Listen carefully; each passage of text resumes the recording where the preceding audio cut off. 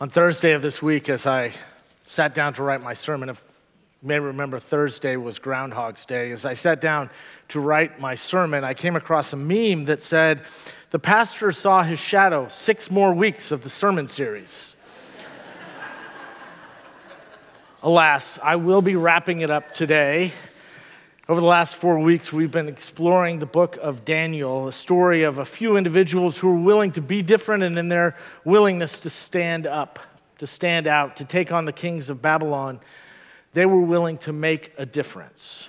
And as we've been reading through this book of Daniel, we have encountered some of the great stories of the Bible. Daniel in the lion's den, Shadrach, Meshach, Abednego, some of the great stories of the Bible. And if you're anything like me, anytime we read stories like that, we always want to see ourselves in the heroes of those stories. We do that not just with biblical stories, but any story. Whether we're watching Star Wars, we want to see ourselves as Luke Skywalker fighting the Empire. If we're watching Wonder Woman or Captain America, we want to stand up for fight justice. We always want to see ourselves as the hero of the story. Well, the truth is that we all want to be like Daniel. But if we're not careful, if we're not intentional, and I know this is true for me, and I assume it is for you, if you're not careful and intentional, we can end up being more like King Nebuchadnezzar than Daniel. Nebuchadnezzar, as you may remember, was the powerful king in the ancient world who, when he wakes up on the wrong side of the bed in the morning, people lose their lives. Now, I'm not saying that any of you are angry, violent people, but my suspicion is at least once or twice the thought has crossed their mind that that person needed a good thrashing of some sort. But yet, what about the small ways? What about the ways that maybe intentionally or even unintentionally we have hurt somebody with an unkind word? The way that we may throw somebody under the bus when it suits our own needs or our best interests? What about the ways that we may engage in gossip? Tell a little innocuous, insignificant white lie that may not mean much. The way that we cut corners, the way that we sacrifice our integrity to gain a business deal or to get ahead. You see, all of us want to be like Daniel, but if we're not intentional, we could end up being like King Nebuchadnezzar. As we pointed out in the ancient world, Babylon was a force to be reckoned with, one of the most powerful kingdoms ever to have stepped onto the stage at that time in the world. And this was in thanks, large part, to King Nebuchadnezzar, who was the longest reigning king of his day. He was a powerful warrior king. He conquered and seized neighboring nations. And in our text this morning, what you'll hear, what you'll see is him standing on top of his palace, on the rooftop of his palace with his arms extended wide, looking out over his kingdom, taking it all in. And as you'll see, he's pretty impressed with himself and all that he has accomplished. But, as you'll also hear, that doesn't last long. I invite you to open your Pew Pocket Bibles to Daniel chapter 4, and we'll be reading there together.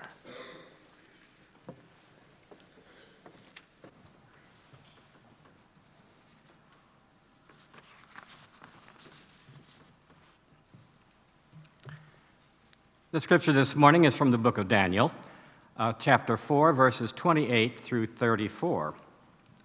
Here begins the reading. All this came upon King Nebuchadnezzar. At the end of 12 months, he was walking on the roof of the royal palace of Babylon, and the king said, "Is this not magnificent Babylon, which I have built as a royal capital for my power and for my glorious majesty?"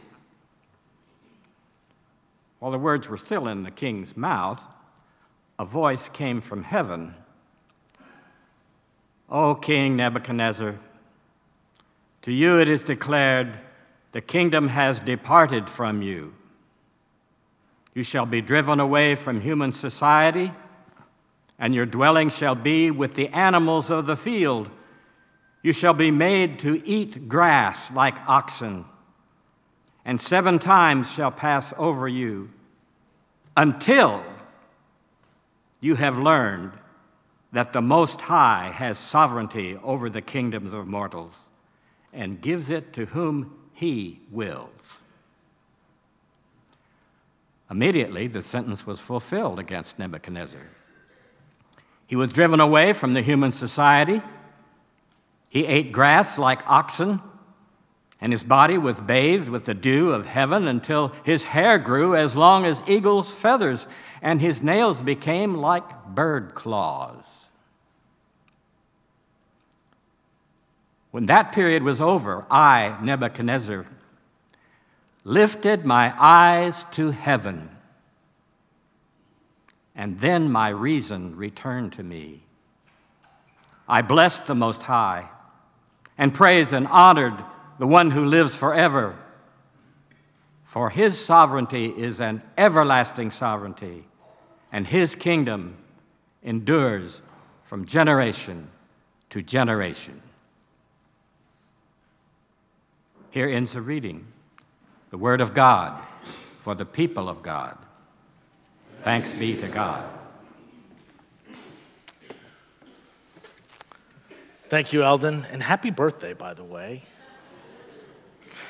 I want to say a special welcome to those that are joining us online this morning, whether you're joining us online or via the radio at KTCU. We are glad that you are a part of the worshiping community wherever you may be.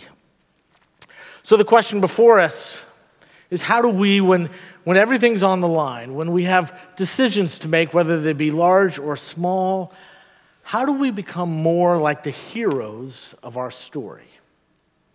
In our text that Eldon read so beautifully just a moment ago, we were able to hear, couldn't we, some of the problem that led to Nebuchadnezzar's downfall.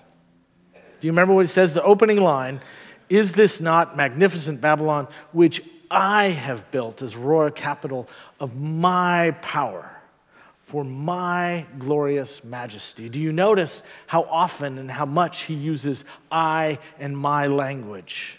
In other words, it's all about him.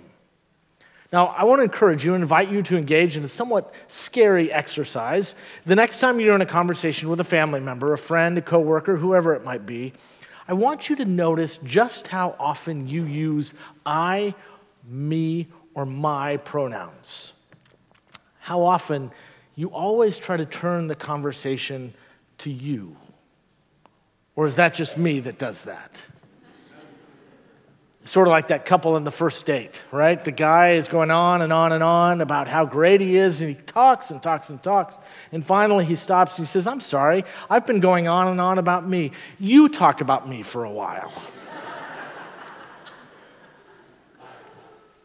When Nebuchadnezzar wakes up and he needs to make a decision, he is going to do whatever is best for him. Whatever will help him get more power. Whatever is right in his own eyes. And this idea of doing whatever is right, people doing whatever is right in their own eyes, this was not new to Nebuchadnezzar. He didn't make this up. In fact, I would argue that in many ways, that is the heartbeat of the biblical story. And every time we see this theme come up in the Bible, it's a reminder about the truth of the human condition, and that is that all of us, we want to be able to do what we want. We want to be able to determine what is good and what is right. But you may remember in Genesis when we meet Adam and Eve, they're walking in the garden. And God tells them that they can eat anything that they want except for the fruit of the tree of the knowledge of good and evil. So what's the problem with the fruit of just this one tree? Well, you may remember that in the chapter before, Genesis chapter 1, God who creates everything at the end of every day would look upon it and say, "This is good." The only time that God says this is not good is when Adam comes along and God realizes that Adam is alone. And in that moment, God says, "This is not good." You see, in other words, you and I are not meant to define what is good and not good for ourselves. From the very beginning of Scripture, we see that God and God alone is the one who is to decide what is good and not good. And that is the only thing that is off limits, is that knowledge. What's good for you may not be good for me, and what's good for me may not be good for you. And what's good for King Nebuchadnezzar is to throw people in a fiery furnace when they go against him, when he doesn't get his way. And the truth is, you don't have to look too far into the future. You don't have to look too far in history to see what has happened when people decide to take that knowledge of good and not good upon themselves. Nebuchadnezzar decides that what is good is whatever will bring him more power. That the reason that Babylon is so great and so powerful is because of him, because of his skill, because of his talents, because of his hands. How tempting it is it not?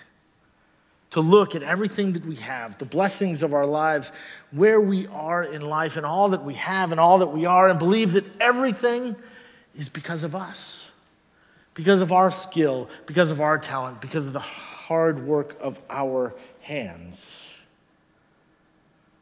If we're not careful, if we're not intentional, we can look more like Nebuchadnezzar and less like Daniel. Well, you heard what happens next. This voice comes from heaven and says, essentially, you're going to be driven away from human society. Your dwelling shall be with the animals of the field. You should be made to eat grass like an oxen. And all this will happen until you have learned that the Most High has sovereignty over the kingdom of mortals. Earlier in chapter 4, Daniel had warned Nebuchadnezzar that all of this would happen if he didn't change his ways, if he continued to act like it was all about him, if he failed to acknowledge that ultimately God was the one who was in control, and he was given chance after chance to turn around, to do things differently, but he doesn't do it. And so now, his kingdom, everything is taken away from him, and he's made to be like a beast of the field, to eat grass. You see, Nebuchadnezzar thought it was all about him. But what he failed to recognize is the fact that the very breath in his lung, everything that he had, everything that he was, had nothing to do with him and everything to do with God. There's that phrase there at the end of the passage that I read just a second ago, until you have learned that the Most High has sovereignty over the kingdom of mortals and gives it to whom he will. That one line is repeated 4 times in a very short 2 to 3 chapter section of the book, as a way of allowing the author to make this point crystal clear, that God is the one who makes these things happen, not us. That God is the one who puts kings on thrones, but also has the power to remove them. God is the one who does these things. King Nebuchadnezzar is about to lose everything just so that he will learn and understand what really matters in this world. In the very next line, you heard it. All of this was taken away. And he ate grass like oxen. His body was bathed in the dew of heaven. His hair grew long as eagle's feathers. His nails became like bird's claws. This reads sort of like a fantasy novel, doesn't it? Like Game of Thrones or Harry Potter. This king becomes like a beast, hair like feathers, nails like bird claws. You see, what the author is trying to tell us here is that when we allow ourselves to be guided by our own gut impulses, to decide for ourselves what is right, what is wrong, what is good, and what is not good, instead of allowing God to do those things for us, well, then we become nothing more than wild beasts. We want to be like Daniel, but if we aren't intentional, if we're not careful, we can end up being like King Nebuchadnezzar. Now, truth is, not a lot of us here are kings and queens of our own kingdoms. But the truth is that we are all working towards something. We're all building a kingdom of some sorts, right? Whether that be trying to create an ideal career, or maybe going after that degree that we are working so hard for, maybe a dream job, a title, a salary that will say you've made it. Maybe it's a bigger house, a circle of friends that make you feel like you belong. What kingdom are you building? Now, let me just point out that none of those things that I just mentioned are bad in and of themselves until they become the driving focus of our lives. So again, I ask you, what kingdom are you building? What drives you from the moment that you get up in the morning? Where do you devote your time, your energy, your focus trying to accomplish? Are you building a kingdom that will give you more glory? That allow you to decide what is good and what is not good? Will make you more comfortable, make you more influential? What kingdom are you building? And what's the point, ultimately, anyway? You see, the truth is that none of it is guaranteed. None of it is permanent. And just like Nebuchadnezzar, all of these things, this stuff can be taken away. We certainly can't take it with us when we die. The best that we can do is to pass it down to our children, but that just means that they're going to continue that cycle, generation after generation. The truth is, though, it doesn't have to be this way. That doesn't have to be the end of the story. When that period was over, we read, Nebuchadnezzar, I lifted my eyes to heaven, and my reason returned to me. All he had to do was to look towards heaven. Not to look in the mirror, not to look upon his own actions, but to look towards heaven. And in that moment, his reason is restored. He didn't apologize. He didn't beg for mercy. He just lifts his eyes to heaven, and all of a sudden his mind clears and he can think again. This foreign king who oppressed people is now praising God. You see, he thought it was all about him, but he came to realize, to understand, that it's all about God. You see, church, if you were spending your whole life building a kingdom of your own, you might be successful. And you might even be happy for a while. But it doesn't always last. And at some point, we come to the realization that it's not about us, that we aren't meant to be the hero of the story. God is. You see, all our kingdoms, all that does is cause us to want more, whether it's more money, more power, more influence, more stuff. And anytime we begin to feel like we've arrived, well, then in that moment, the threshold is raised. There's a new bar. What kingdom are you building? Are you trying to build a name for yourself? Are you more interested in making your name known or God's name? Are you more interested in building your own kingdom or building up the kingdom of God? You see, the book of Daniel shows us that no matter what kingdom we are building, none of those things last. Because there is only one kingdom that will last forever, one king that will rule forever. And spoiler alert, it's not me and it's not you. The kingdom of God that Jesus came to build is the only kingdom ultimately that matters. And if you want to be a part of building up a kingdom that lasts, if you want to be a part of building a legacy that matters, then why not be part of building up the kingdom of God? That is how we can be like Daniel. Instead of looking out over our kingdoms, we lift our eyes to God. And that is when our reason is restored. That's in that moment when we allow God to be a part of how we parent our children, how we make decisions, how we conduct ourselves in business negotiations, how we treat people. You see, you don't need to quit your job. You don't need to become a pastor or a missionary to become a part of the building of the kingdom of God. In fact, notice that Nebuchadnezzar goes back to being king, but now, this time, things are different because now it's not about him. He gives God all the glory, allows God to define what is good and what is just. And that is what we are invited and called to do as well. So what would it look like if we were to do just that? What if we were people that were less concerned with our bottom line and made decisions on what is the right thing to do in the eyes of God? What if we were people that didn't abuse our authority, but instead used any influence that we have to lift people up, especially the people that the culture tends to push down?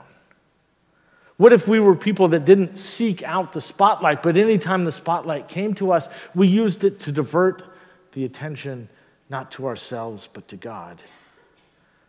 What if we were people that were more focused on serving others instead of being served? What if we were people that were constantly characterized by people of extravagant generosity, people of forgiveness and grace and love? You see, we all want to be like Daniel. But if we aren't careful, if we aren't intentional about it, we can become like Nebuchadnezzar. You see, the world teaches us that we should chase whatever will make us happy, whatever will make us feel good. But the bottom line, it's not about us. You see, the truth is, church, if you want to make a difference, well, then you have to be different. If you want to make a difference, you have to be willing to be different.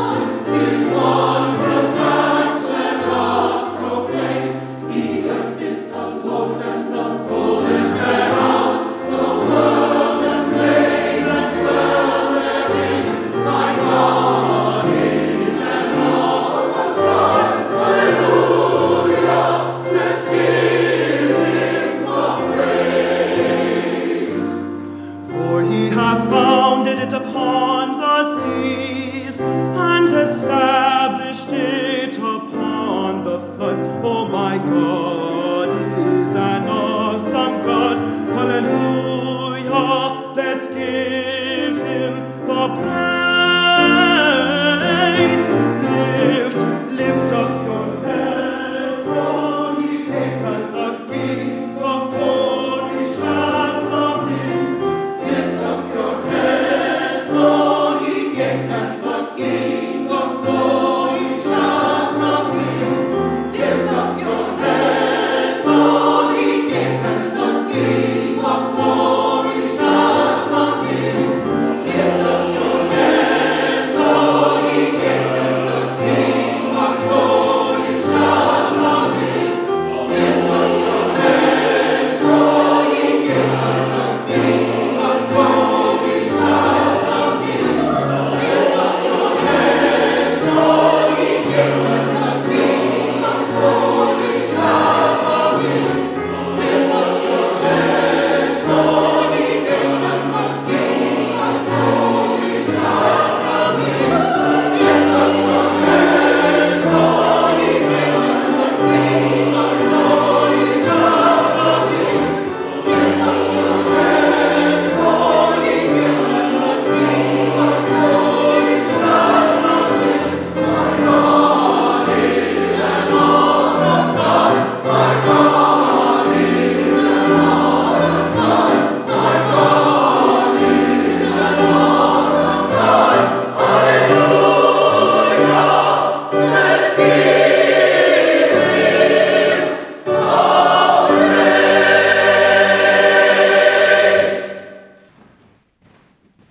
I have enjoyed our Sundays in the book of Daniel so much. I know that you've been challenged by these sermons just as I have. How amazing that such an ancient book can speak with such clarity to our lives today, to contemporary issues, to what this faith journey is all about. I'm thankful as well that everything that happens in worship brings us eventually to this table, because this table is all about the kingdom of God made known to us in Jesus Christ. We rehearse his final meal with the disciples, and we are reminded that Christ is at the center of all we do. That night, Jesus took the bread, and giving thanks, he broke it, and he gave it to them and said, "Take and eat. This is my body broken for you." When they had finished eating, Jesus took the cup, he blessed it, he gave it to them and said, "Drink this, all of you. This is the new covenant poured out in my love. Each time you share this cup and break bread in my name, remember me." Let us pray. God of grace and mercy, we come before you in humility and yearning, broken and lost, in deep need of transformation and direction, to partake of this bread and wine, this channel of your grace. We resubmit ourselves to you, O God, so that we may live differently, so that we may better orient ourselves toward ourselves, our neighbors, and our world. In Christ's name we pray. Amen. People of the kingdom, this is the holy feast, the gifts of God for the people of God. Let me invite you, as the bread is passed, to take it. And when you have the cup, hold it until we are all served, and then we're going to take it together.